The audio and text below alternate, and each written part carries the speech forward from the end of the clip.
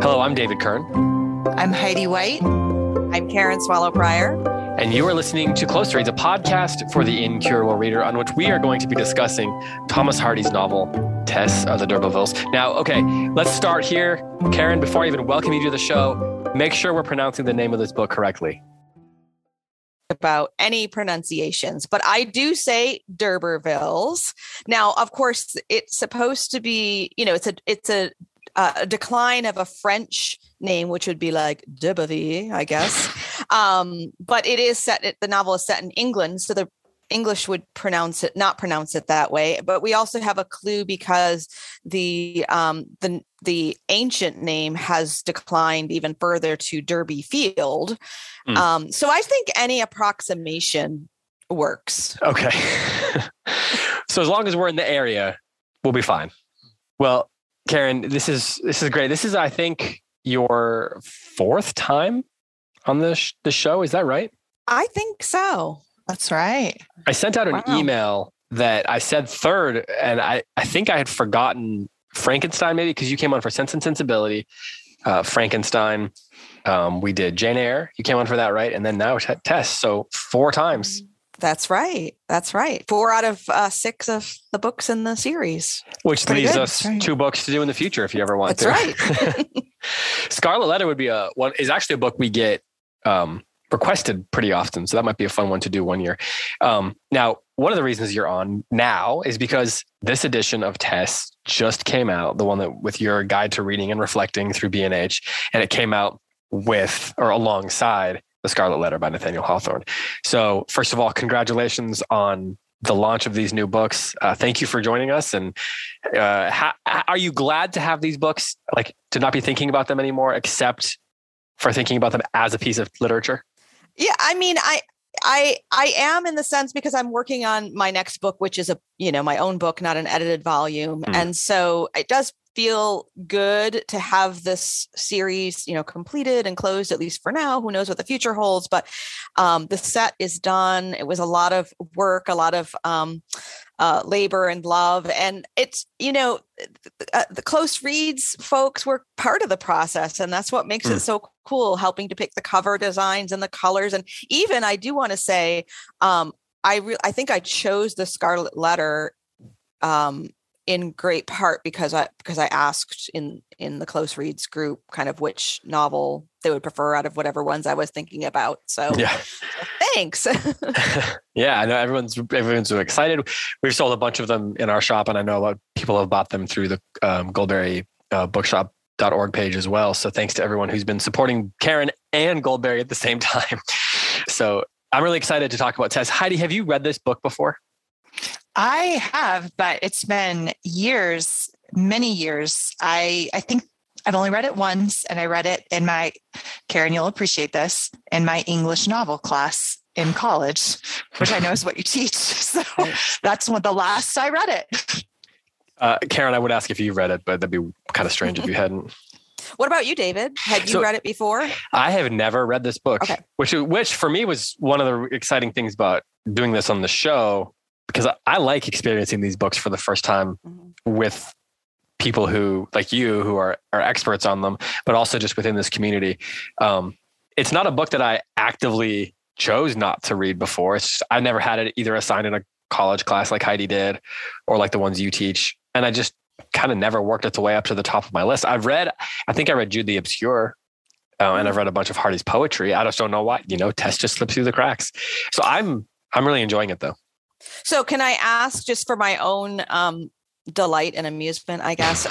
So you're still in the process of, you're just reading like slightly ahead as we have these conversations. So you haven't finished yet. I have not finished yet, but what I will say is it's one of those books that I pretty much know. Okay. The keys, the broad strokes of the plot, because it's, I don't know, you read enough books about books, people reference it. It's kind of like everyone knows how Anna Karenina ends, probably, even if you haven't read. Or all right. Darn. But I don't know all the details. I know kind of the broad strokes, and I don't know how the puzzle pieces fit together. I've only kind of like glanced at the box of the puzzle, if that makes sense. Okay, good. Now, this is just for people who don't know. The book is Tess of the D'Urbervilles.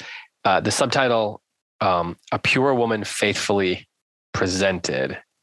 So Thomas Hardy wrote this. It appeared in a censored and serialized version published by the British newspaper The Graphic in 1891, before eventually showing up in 3 volumes in 1891 as a book, and then again in 1 volume in 1892. Now that's just, I'm reading from Wikipedia here. So Karen, if that needs to be corrected, then by all means correct me here.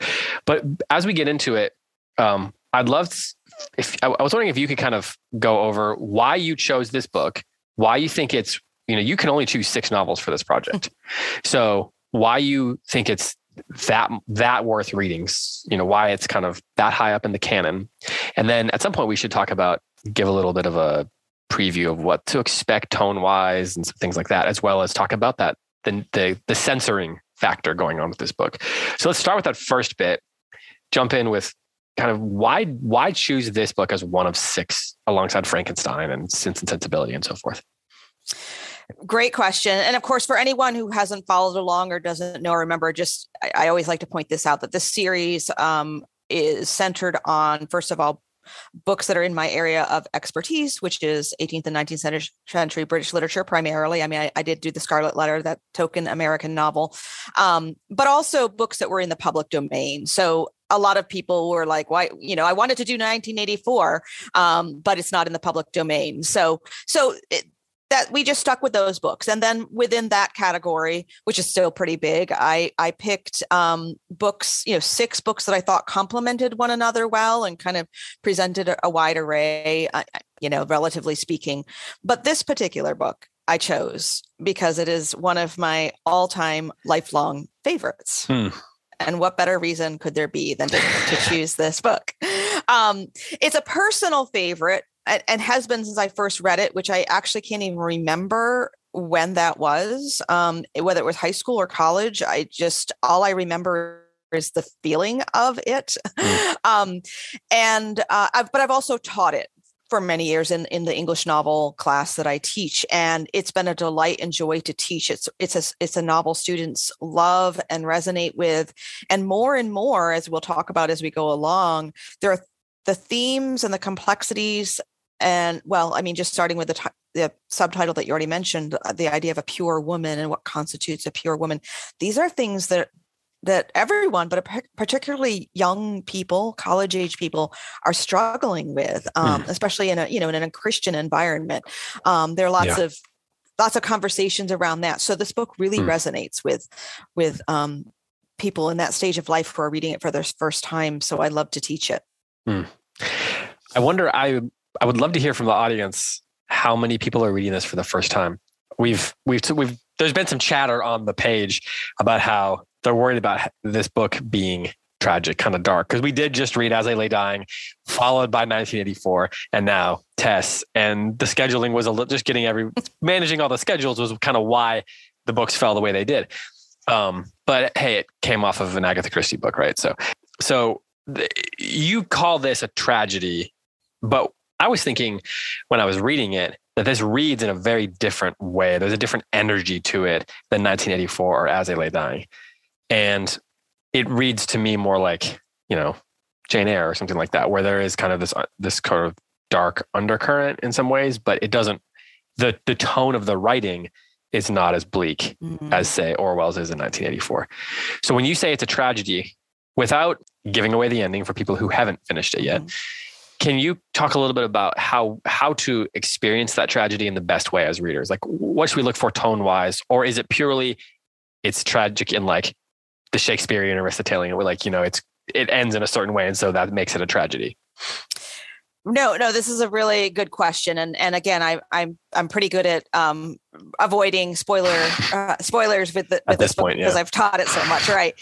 So I hope it's not a spoiler to say it's a tragedy, and it's also not a spoiler to say it's a tragedy in the Aristotelian sense. So I think that actually, and I'll unpack that a little bit, but that answers your question. A truly Aristotelian tragedy, which I'll explain in a minute, is a cathartic experience. is a cleansing experience. I mean, that's what Aristotle actually talks about in Poetics when he defines what constitutes, classical tragedy. So even though there are parts of this that are filled with hope and joy and lightness and beauty, lots of those parts, where we don't have, I think a book like 1984 is more nihilistic almost. I mean, So that's a different kind of, it's actually not even really tragic in the classical sense. But that beauty and that joy and that lightness that you talked about is actually kind of what helps make the book tragic, because it's so disappointing. Sorry, everyone. But but the things to look for in terms of classical tragedy are, of course, in ancient times, there would be the role of like the gods or fate. We don't have gods in Hardy's world. He's really, dismissive of religion as kind of an ancient myth and superstition. But we do have, in place of gods or fate, we have a determinism, a natural determinism, which kind of plays the same role. But we also have characters who are making choices, and they are making choices that we as readers kind of stand alongside and scream, no, don't do that, or oh, do this. And so with the outcome, it's hard, there's this tension, like, was this determined, or could the whole thing have changed entirely if one person had made one different decision at any point in the story? Heidi, can you jump in here? Because you've been reading these books alongside, and I think you even made a comment on the thread that you're like, something like, I think your exact words are "girl, me too," or something like that, commenting on the person who said that they were having a little bit worried about the consecutive bleak books. So do you, I don't want to put words in your mouth as far as using the word bleak. Do you feel a difference between like 1984 and this? Like, how do you feel about the tragedy aspect of all these books that we've been reading? Is it, you just don't want to be sad 3 books in a row?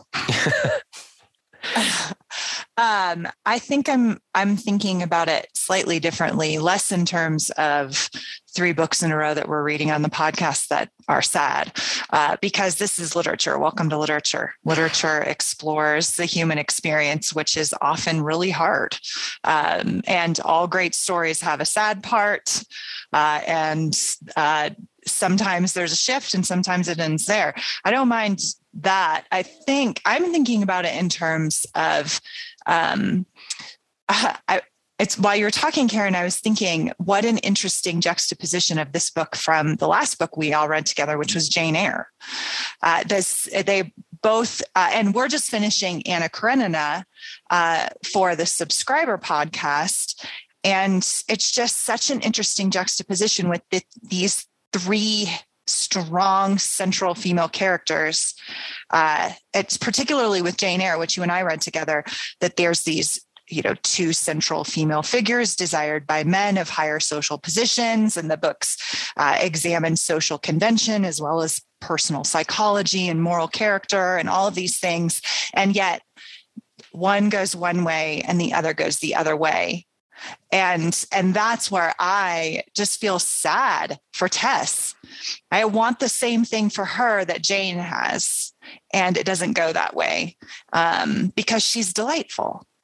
And so I think, but that is the greatness of the novel. To your point about an Aristotelian tragedy, that's not something to be avoided or rejected, but to be fully entered into as readers. Like, allow yourself to go there, because that's the power of the novel. So I do dread it a bit, but at the same time, I'm going to let myself go under with it, because that's how you read this book. That is how you read this book. Heidi, you mentioned that Tess is delightful. I think that's what you were saying, right? That's part of it. And, yes, and Karen, you said that's she's kind of part of what makes it tragic, the beauty and all that sort of stuff. So one of the things that I was kind of interested in reading this section is how quickly Thomas Hardy makes her an appealing character. I mean, he does say that she's beautiful, right? But I don't even mean that. Like, lots of authors can describe a woman or a man as being beautiful or handsome or whatever words they need to use to do that. But she is so compelling as a person. And how does he pull that off? Because having read it for the first time, I'm kind of just letting that wash over me. When you get to the end of this section, she's at this big house and she's eating strawberries against her will and so forth. You've already gotten to the point where you're kind of a fan of this person. And it's not just because she's kind of has this plight within her family, but there's, I don't know, for lack of a better word, having only read this for the first time, really, there's an energy about her, which is appealing and which makes her a compelling character. How does he go about pulling that off for those of us who are reading this for the first time and haven't done the close reading yet that we know you have done? Can you point to a few ways that he does that, Karen? One of the things you just said that I was going to point to is you talked about her plight within her family. I think that's key because here she is. Yeah. She's this figure who is lively and delightful and stands out, from her family and from a crowd. But we can sense right away that she's kind of stuck, right? She's stuck in her family. She's stuck in this situation. And so she's immediately someone who just stands out as an individual and someone who is going against the grain and someone that we want to root for. So it's not just her, her physical appearance. I mean, she is a beautiful young girl that, we all would, admire and find attractive in some way, but she's in this situation in life that we immediately sympathize with. Like she's surrounded by this family that doesn't, that is dragging her down, and she's the oldest in it. She has all this responsibility, and she's and then we find her within the other town girls, and she stands out from them. So she's a unique individual, which is really what the early and novels are doing, is presenting us with unique individuals who are in a situation in which we want them to overcome. And they usually do in some way. So, yeah. You say the early novels are presenting us with unique individuals. Are you saying that like, as opposed to sort of archetypes or tropes or something that you might have seen like in Greek tragedy or something? Right, exactly. I mean, the novel, and I think I've talked about this on other episodes, especially with Jane Eyre, the novel developed as a form centered on the individual as kind of a newly emerging idea.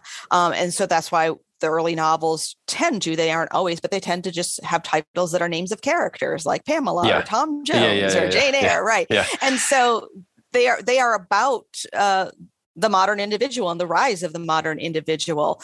And that's been going on by the time we get to Tess for almost for about a century and a half, almost 2 centuries. These novels are being written about unique individuals. And so Hardy is actually, in writing a tragedy that harkens back to classical themes and patterns, is actually kind of rejecting the hope and the optimism of the Victorian age and this time.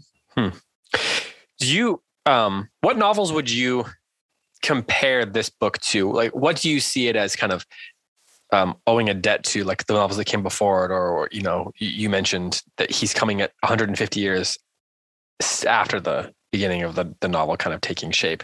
So he was writing this in the late 1800s. By now we already have Huckleberry Finn, we've got Hawthorne, and, a lot of the novels that we think of as kind of being core texts of English language literature are out in the world. But which ones do you think he most closely owes a debt to and seems to be drawing on?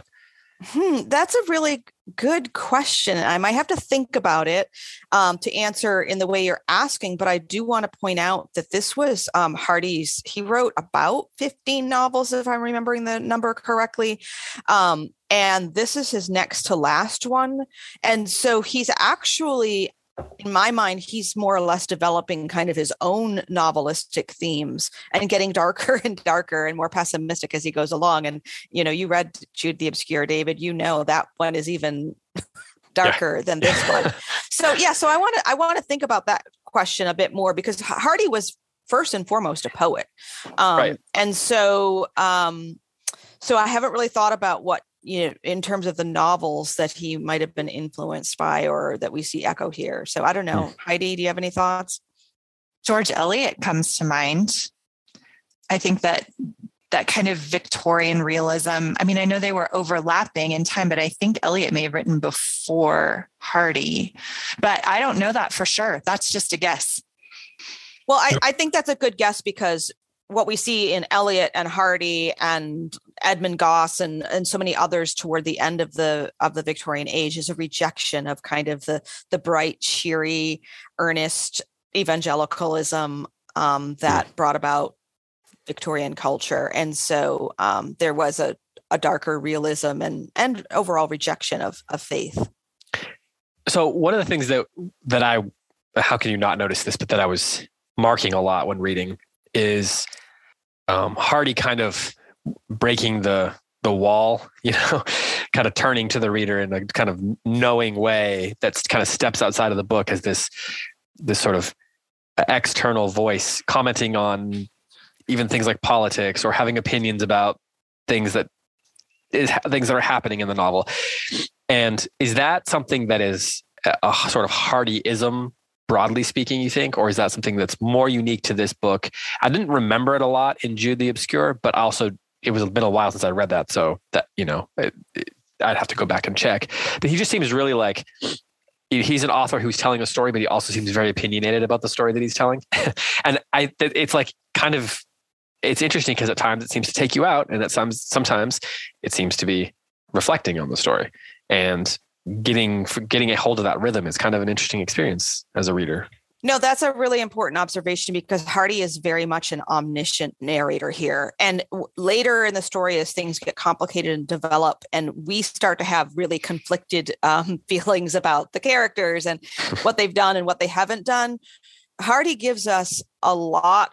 I don't even want to say them clues. He tells us how to interpret. He tells us about the character, what's inside, whether they are a stubborn character or a proud character, all of these different flaws. So the characters, he both shows and tells, and he weaves it together so well that it doesn't come necessarily across that way. But we really do have to believe the narrator when he tells us that a character is proud or is stubborn or whatever it is that he tells us about them. Heidi, there's this line in chapter 5 that I initially rolled my eyes at rather significantly, and then I spent time thinking about it. And it's at the bottom of 83. As Tess grew older and began to see how matters stood, she felt quite a Malthusian towards her mother for thoughtlessly giving her so many little sisters and brothers when it was such a trouble to nurse and provide for them. And Karen, generous as she is, gave us a note that Thomas Malthus was an English economist whose theories about overpopulation advanced the idea of population control. So that's one of those things where you kind of, it really helps to have that knowledge of the book, kind of like reading the Inferno or something and running across people who you never heard of in Hades or something. How does something like that work for you in a book like this? Or how do you read that? How do you begin? What questions does it raise besides who's Malthus? And does it work for you? Yeah. Modern readers we don't love this, right? We want to be shown, not told, but this is not a modern novelist. This is a Victorian novelist. And even though he may have rejected Victorian moralism, he still exists within the culture in which he was born, right? And so Victorian novelists will tell you what to think and feel, and will tell you exactly how to interpret their work. And that is part of reading a Victorian novel. So you have to suspend the expectation of show, don't tell in reading these kinds of novels. Although as a modern, because I live and breathe and have my being within the modern literary landscape, sometimes I want to take a pen and throw it out and say, don't tell me what to think about Alec yet. Let me figure it out. Yeah. You've actually written this so beautifully that I already know he's the villain. You don't have to tell me. But so there's a little bit of me that resists that. But then I also think as a reader, I have to put myself under the author and not over the author. Karen, is like that kind of thing, is that appealing? Like, is that one of the things that you find appealing about, like the way he approaches things like that and isn't afraid to jump in and give his opinion? Or is it something that for you being a modern as well, like, it kind of bugs you, but you kind of accept it? Because when I first read it, it kind of bugs me, kind of drives me crazy. And it's like a me problem. I'm not saying the book is the problem. I'm just saying, the kind of things I typically like to read and kind of drives me crazy. Not saying it's really impacting my sense of my experience with it, but it's my personal tick. So for you, how do you read stuff like that? Is it part of the appeal? It is part of the appeal. I mean, I love Victorian literature, and I love the 18th century literature can be even worse. But this goes back to a point you raised at the beginning that we kind of forgot to get around to, and that's the subtitle. And again, I don't want to give spoilers, but when Hardy subtitles this book "A Pure Woman Faithfully Presented," he's making an argument. He is criticizing his entire culture. He's criticizing, the idea of what makes a woman pure. And so this whole novel is a social criticism.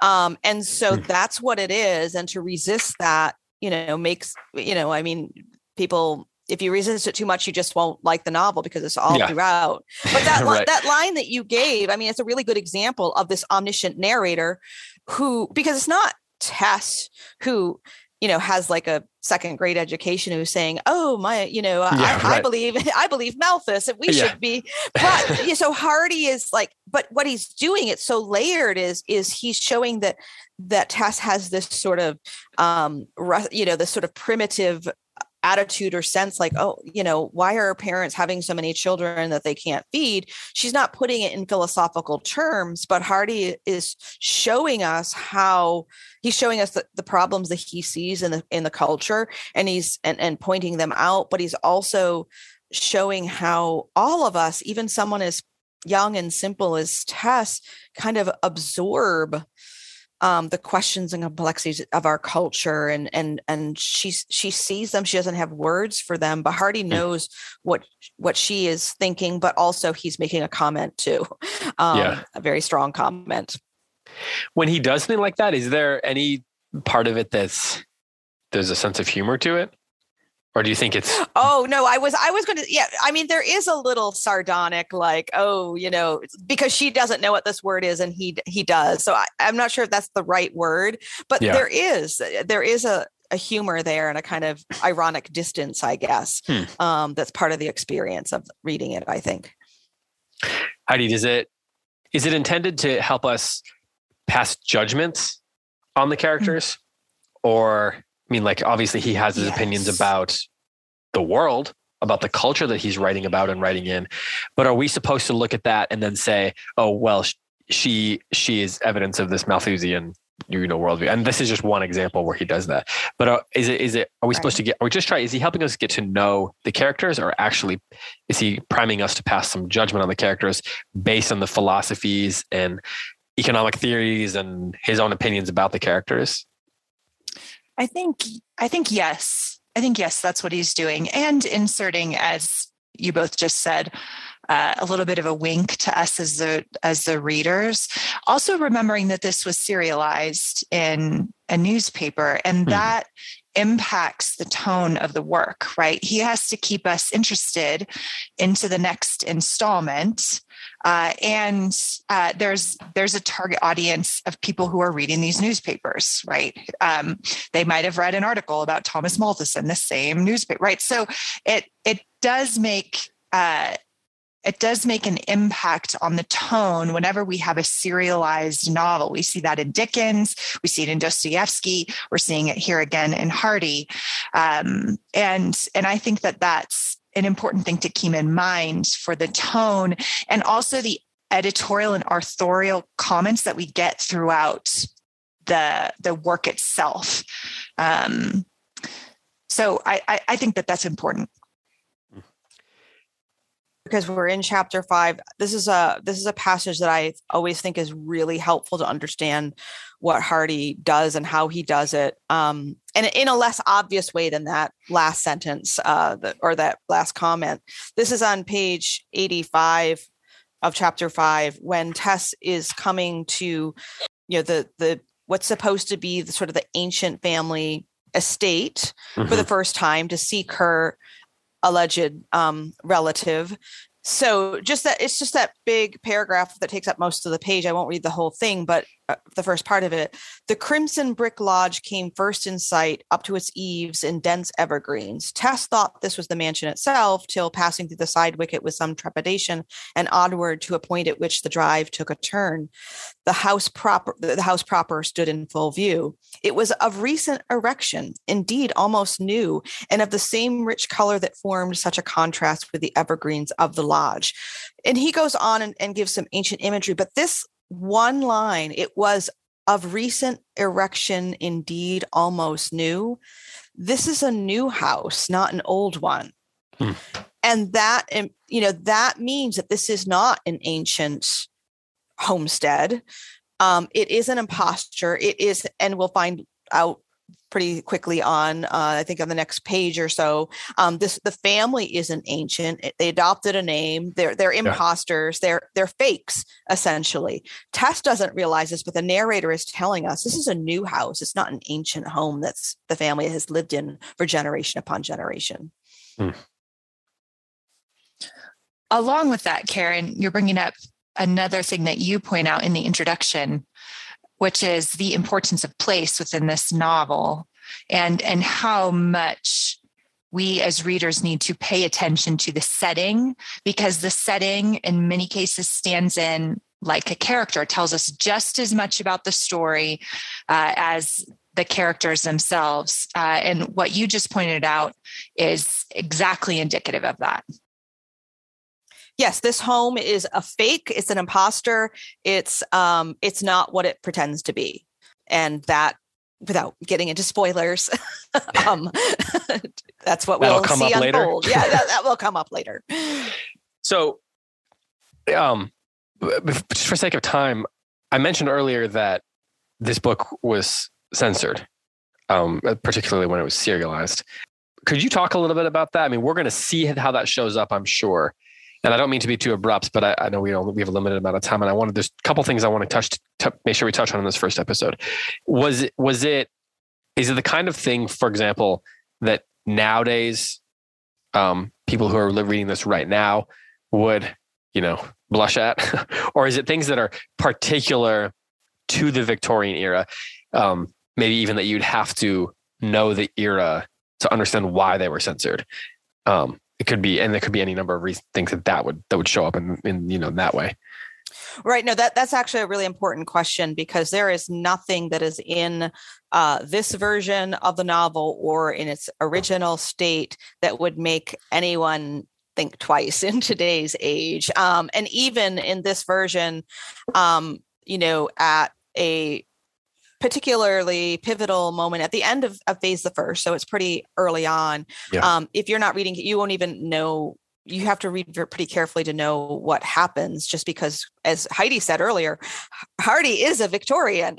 And he was, he was cutting edge for his time, but cutting edge then was, is still Victorian. And so it was really just sort of what was considered the crassness and crudeness, or even the idea of presenting a woman like Tess as being pure throughout the entirety of the book, when at some point she becomes what Victorians thought were less than pure.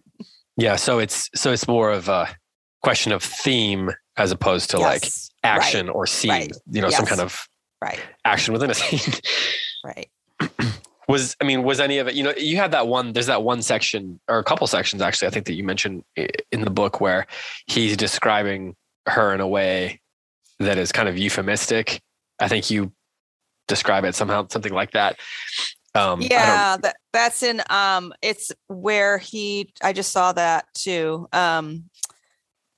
Where he talks about Tess having a luxuriance of aspect or something. Yeah, right. Yeah. And he just means she's has a well-developed chest, and you would have, and that makes her look older than she is and seem more womanly than she is. And I think there's another place where, and maybe that's later, where it says she inherited that from her mother or something. So this is a very, very Victorian way of describing anything remotely connected to sexuality. And that's why I put the notes, because it's just, we're just not used to that language. But that kind of thing wouldn't have been censored out. It would have been written for the age. It's the age's way of saying it. Right. And Hardy's self-centered, and we'll talk about that later. Or maybe I have a note or a question. I think I addressed it in some way where he refined some of the details, because one criticism of the earlier version is that it was too melodramatic. Actually. And so there are some tropes of melodrama that were in the first one that I won't give away. And that he took that out. So that actually that makes the novel better because it's more ambiguous and less, one thing we've sort of already encountered is just the way, Alec is actually, he's just like the stereotypical villain in a lot of ways. Even from the beginning, just this kind of sinister appearance and the clues are all there. They come out more later, but yeah. Heidi, were you going to say something? Not necessarily, but I think that it is.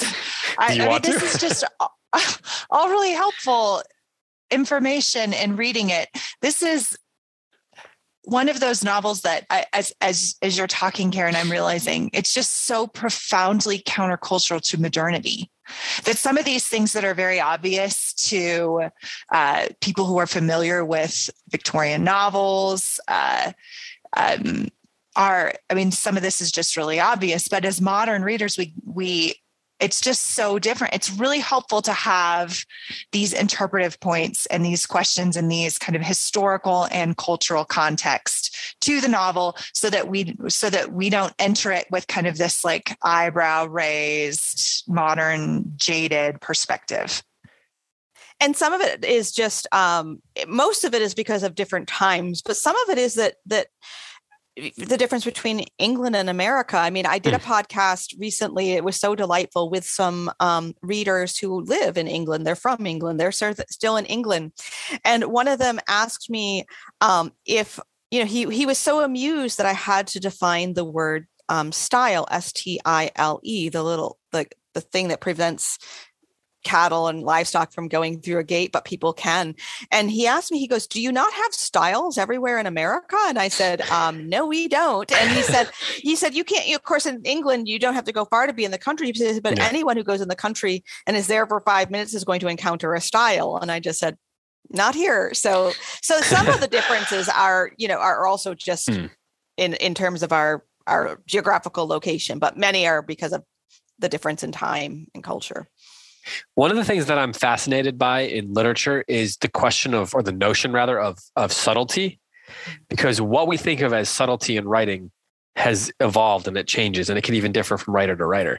Nowadays, what we think of as nowadays people might read this book and say, well, it's not very subtle because some of the imagery or the themes or whatever are kind of like worn on their sleeve or obvious or whatever. But that was the intention, right? So we think of, when you read a novel now, you think of subtlety as something different than then. Where do you see for Thomas Hardy subtlety showing up? And I don't mean to say that like subtlety is this like ultimate good in writing, but where do you see his particular skills showing up in more subtle ways? I guess is another way of saying this. And if you want to answer it like where you see subtlety showing up, that's fine too. Either of you jump in here. Karen, I'll ask you first, and then Heidi, that gives you a chance to think. We'll throw Karen to the wolves of this question first.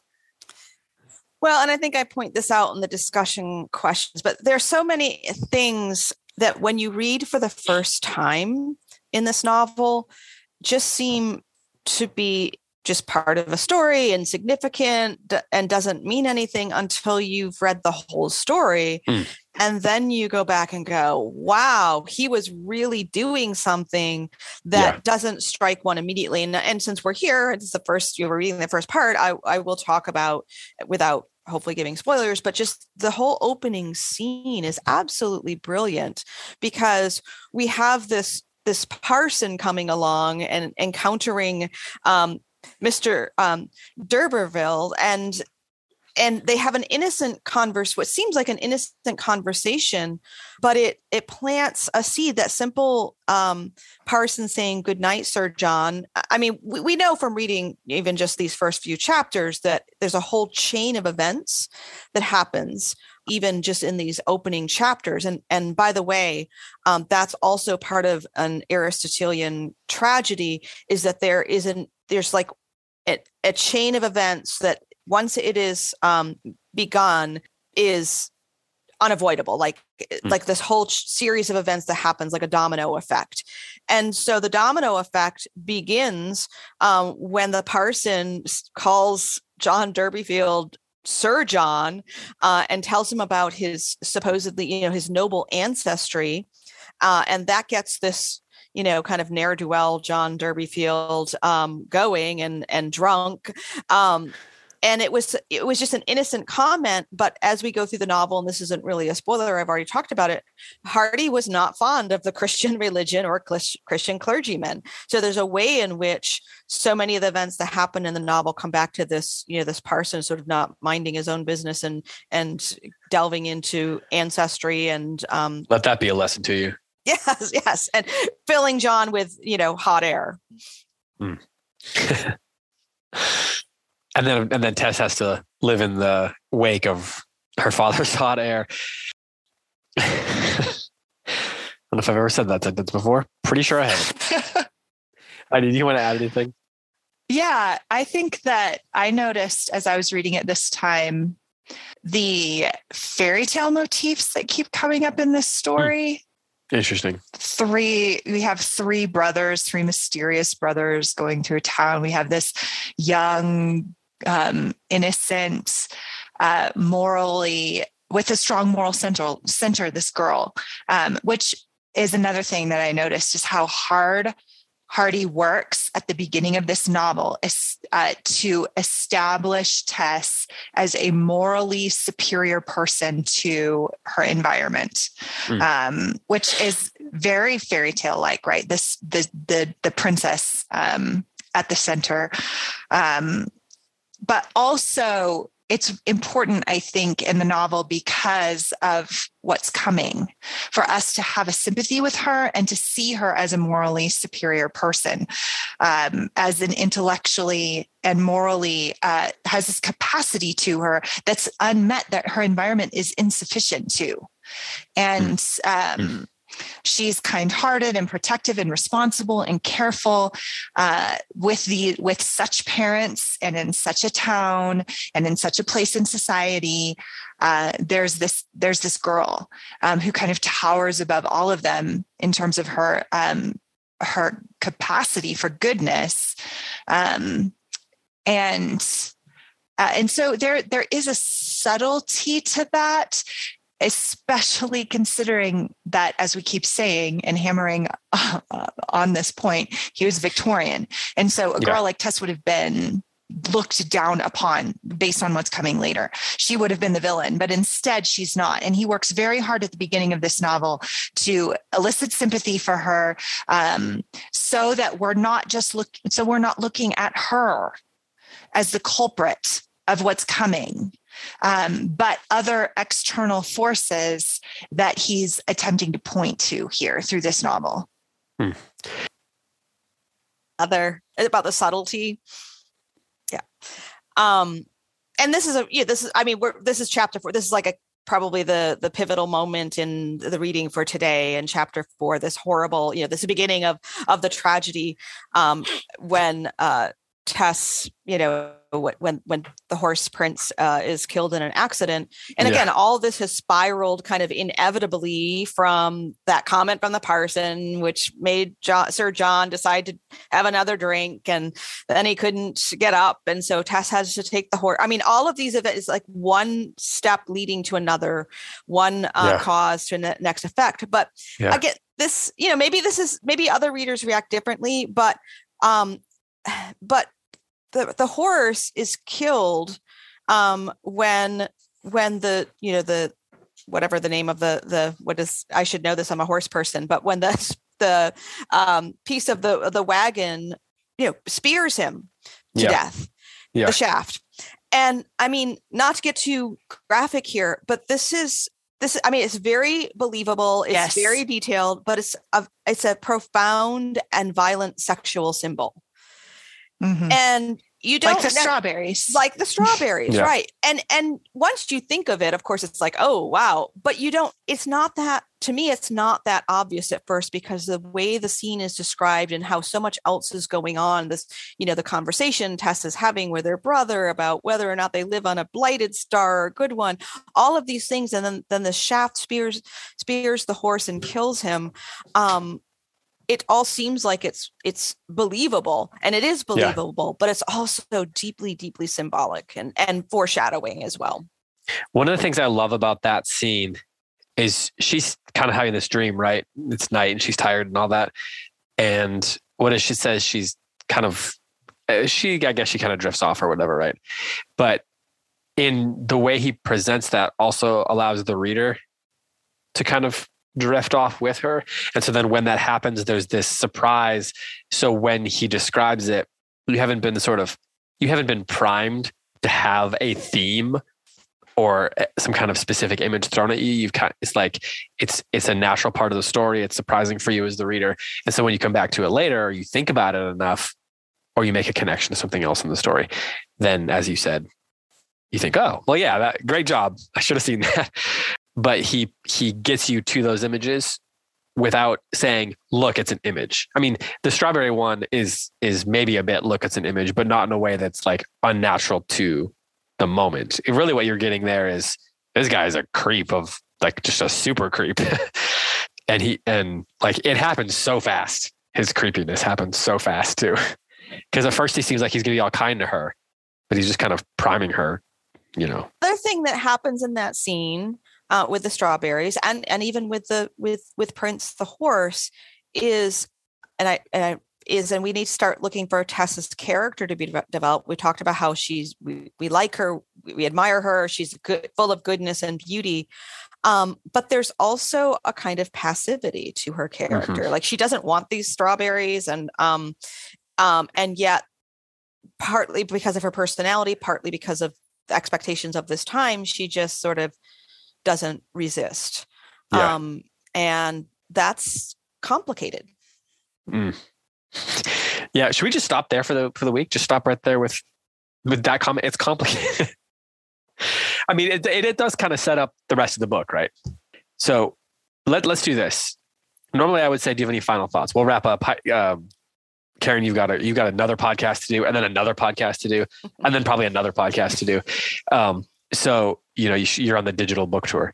But I normally would say, what are your final thoughts? What are you looking forward to as we move into it? But what I'd love to hear from each of you is, what do you think Thomas Hardy is best at in this novel, or as a writer that shows up through the rest of this novel that is worth looking for? Because we're so early, so the plot is only just kind of emerging. So in terms of his skill as a writer, what do you think he is best at that is worth keeping a lookout for? And maybe it's just repeating something we've already said, but I'd love to know, kind of focus the question in that way. Karen, you want to go first? Yeah, I mean, I'll say what I just said more generally. Okay. Hardy is so good at complicating characters and situations. Okay. Yeah. It's not black and white. And it really demands us to think about the complications. Mm. So would you say that that goes, you said that Alec is kind of like a prototypical, stereotypical villain. Is it also, would you say that that's also true of him? It's not as black and white? Yes, okay. Absolutely. And then other main characters that come along too. They start out, and Tess and Alec and other characters that come are both stereotypes and complications that Hardy humanizes so well. Mm. So he starts out as one thing, but it kind of, you think you have a grasp of it at first, and then it kind of merges into something else as well? Yes. Okay. Heidi. I also am going to echo something Karen said, which is his plotting is remarkable. Like Thomas Hardy is a master of plot. Jude the Obscure is the same way, because all these things happen in Jude the Obscure that are like, that doesn't happen to regular humans, but within the novel, it totally works. And at every point along the way, in this novel and in Jude the Obscure and in his other work, you start to ask exactly the question that Karen pointed out. When could anybody have broken this cycle? Was it all inevitable from the beginning? From the minute that that person called him Sir John. Everything that happens after that feels inevitable as you're reading it. And yet it raises these questions of social commentary, personal psychology, and free will. At what point could somebody have broken the chain? And that, I think, goes to Karen's comment of the complicated nature of the characters and their decisions and choices and acts of will. And also just kind of zooming out a larger question about teleology, about the world, about the nature of the world, and about the interaction of determinism and free will. Yeah, but we haven't even talked about the conversations about the stars and fate, and the conversation with Abraham about how far the Twinklers were and whether God was on the other side of them. So I'm sure we'll get into those themes. I also just want to point out, the man can write a sentence. Like, I feel like you read parts of this book, and could anybody else, there's sentences that you just open it up and you're like, yeah, that's probably Thomas Hardy. There's this one on 56 that I kind of laughed at, because I thought, you're just not going to find this. And not laughed at in a negative way, but just kind of like, man, that's Thomas Hardy, where it starts, knick knock went the cradle. The candle flame stretched itself tall and began jigging up and down. The water dribbled from the matron's elbows, and the song galloped on to the end of the verse, Mrs. Durbeyfield regarding her daughter the while. Even now, when burdened with a young family, Joan Durbeyfield was a passionate lover of tune. No ditty floated into Blackmoor Vale from the outer world, but Tessa's mother caught up its notation in a week. His way of putting words together, and like every paragraph has some kind of poetry to them, right? Like, and there's an image floating on every sentence. It's really really interesting writing, and really like unique writing. And I haven't read everything by Thomas Hardy, but I have read a lot of his poetry, and you can see the poet in every line of this novel. Okay, I guess we're done. Should we be done? There's so much more to come. Yeah. And we're going to spend, the next several weeks, on this. If you have questions for us, we will do the Q&A episode at the end, but with a book this long and complicated, we also would love to hear from you throughout. So if you want to send questions to me, you can email them to david@goldberrybooks.com. You can also leave comments on our Substack page under where we post the episode. That's closereads.substack.com. And then you can also, of course, put them on the Facebook page, and we'll try to keep track of some of them. And, when we see recurring questions or things coming up, confusions, anything like that, we'll try to address as many as we can in the natural flow of conversation. Thanks, Karen. Thank you so much for joining us. This is going to be really fun. It's always great to have you on. I know. Thank you. It's like a reunion. It is. Yeah. This is so great. I'm personally delighted. I am too. Heidi, before we go, where are we on Anna Karenina on the bonus episodes for the subscribers? Just want to see if we can get a quick update from you on that. Just got to the moment that everything has been converging towards at the end of section 7, part 2. So if you have been wondering what happens to Anna, you find out, and we talk about it. And then we only have one short section left, and then we'll close out this series of episodes, and then we begin another novel, and we need lots of feedback on that from y'all.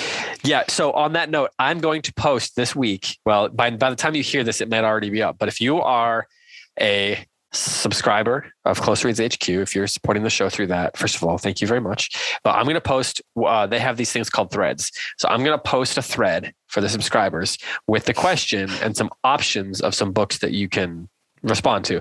So I'm going to put in some books that we've talked about, and then in the comments, give us a reason why you think we should choose one of those to do as our next subscriber exclusive series. So it'll look like a regular post, but you can leave comments and respond to it. It's the specific Substack style of threading. So that'll be up, and you can respond to that, and we'll post 4 or 5 options, and then give us a little defense for the one that you think that we should do. So I thought about just doing a poll, but that's kind of a little bit, that doesn't give us all the information sometimes. So it gives you a chance to leave a couple sentences defending why you think we should read. I don't know, whatever you think we should read of the options that we give. So we'll give about 5 options that have come up in the past, maybe one that hasn't, and then let you guys kind of make your case, and then we'll decide from that. We might just choose the one that's got the most votes, so to speak. Or maybe we'll go with the most convincing case. We'll talk about it and we'll come to a conclusion of the next book to do. Such a fun idea.